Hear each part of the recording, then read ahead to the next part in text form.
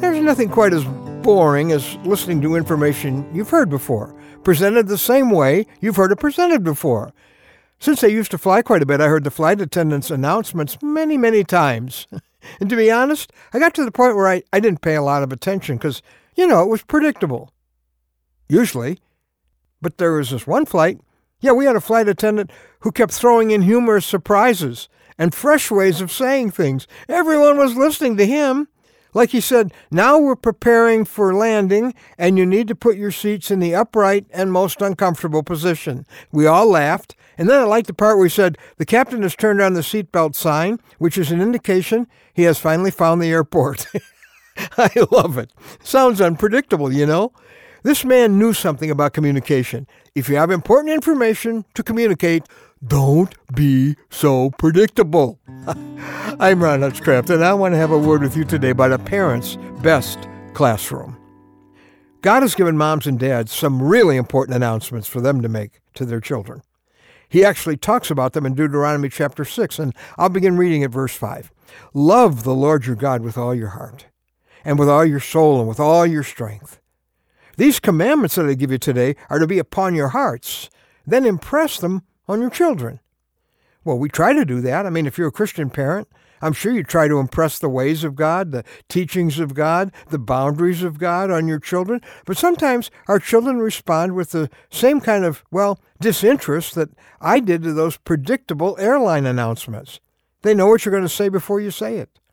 So maybe it isn't enough that we teach our children about the Lord. We need to do it in ways and in places where it's not so predictable.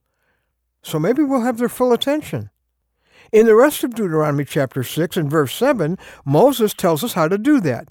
Talk about them, that's God's commandments, when you sit at home, when you walk along the road, when you lie down, when you get up.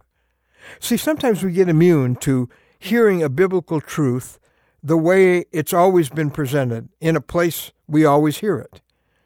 We kind of have practiced responses to a sermon or to family devotions. We know what to expect. We know how we're supposed to act. It's predictable.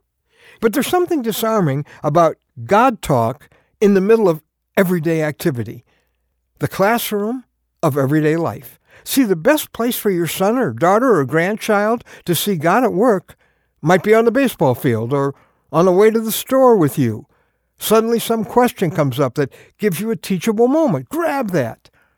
Maybe it's debriefing their day over a Big Mac, or maybe it's in those mellow bedtime moments, or riding along with you to all the places you chauffeur them. That's the classroom of everyday life, the best place to learn about the God that I hope, as the Bible says, you love with all your heart.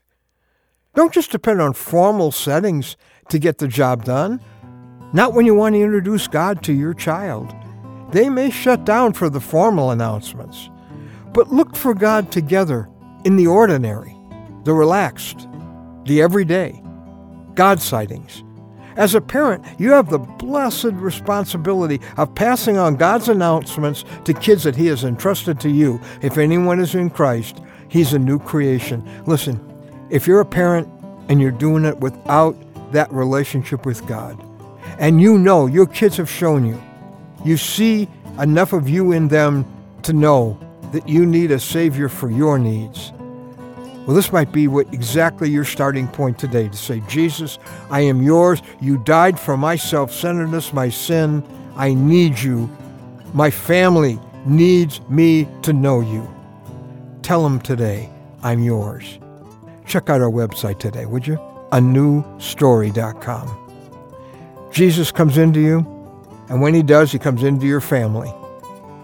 And things are never the same.